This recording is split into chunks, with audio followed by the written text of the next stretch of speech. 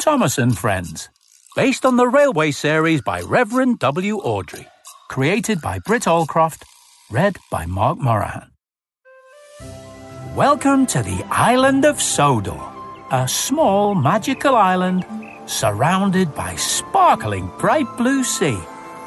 It has fields of green and sandy yellow beaches, castles to explore and bustling docks, where giant cranes lift and load cargo from large ships.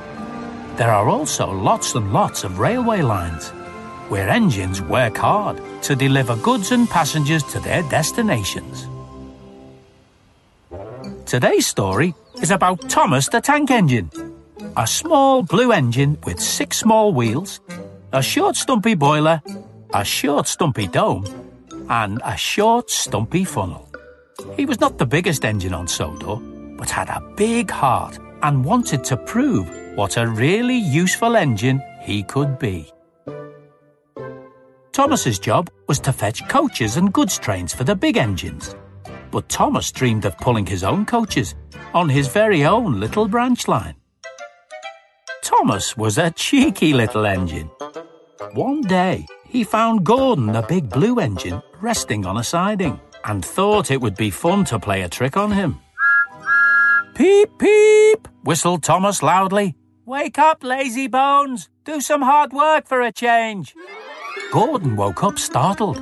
He decided to teach little Thomas a lesson. The next morning, Thomas pushed Gordon's coaches into the station as usual. Gordon called for his passengers to get on board. The signal went down, and the guard waved his green flag. But Gordon started so quickly, they forgot to uncouple Thomas from the back of the train. Faster and faster they went, as Gordon raced out of the station. "Stop! Stop!" cried Thomas. Soon, poor Thomas was going faster than he had ever gone before. At last, they stopped at a station. "Well, little Thomas," chuckled Gordon, "now you know what hard work is, don't you?" And from that day on, Thomas was careful never to be cheeky to Gordon again. One day, a kind little engine called Edward let Thomas take his cars to the goods yard. Edward warned Thomas to be careful. "Cars can be tricky," he said, but Thomas didn't listen. Before long, Thomas found himself being pushed down the hill by the cars. Thomas swerved into the goods yard and just managed to stop right in front of Sir Topham Hatt. "You've got a lot to learn about cars, little Thomas," said Sir Topham Hatt. Thomas felt very silly. He wondered if he'd ever get his branch line now.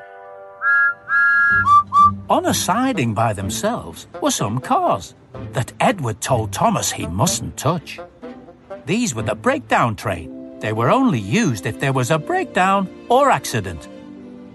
Thomas was in the yard one day when he heard an engine whistling. "Help!" Then James came rushing through the yard, much too fast and out of control. His cars were pushing him faster and faster. "On, on, on!" they laughed. Then James and the cars disappeared under a bridge. "I'd like to teach those cars a lesson," thought Thomas. Then a man ran towards him. "James is off the line! Get the breakdown train quickly!" he shouted. This time, Thomas listened carefully and raced as quickly as he could to get the breakdown train and take it to the crash site. They found poor James lying on his side in a field with a cow looking at him. Thomas and the 2 cranes on the breakdown train pulled with all their might to get James back up and onto the rails. Back at the sheds, Sir Topham Hatt was waiting for Thomas.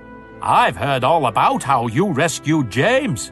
What a really useful engine you've been," he told Thomas. "You shall have a branch line all to yourself."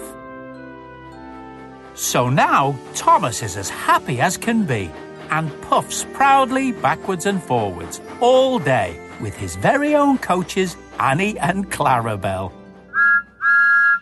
The end. Listen out for other adventures with Thomas and Friends Storytime. If you liked what you heard, please leave us a review and subscribe wherever you listen to your podcasts. Tell your friends too. Thomas and Friends is a registered trademark of Ghislaine Thomas Limited.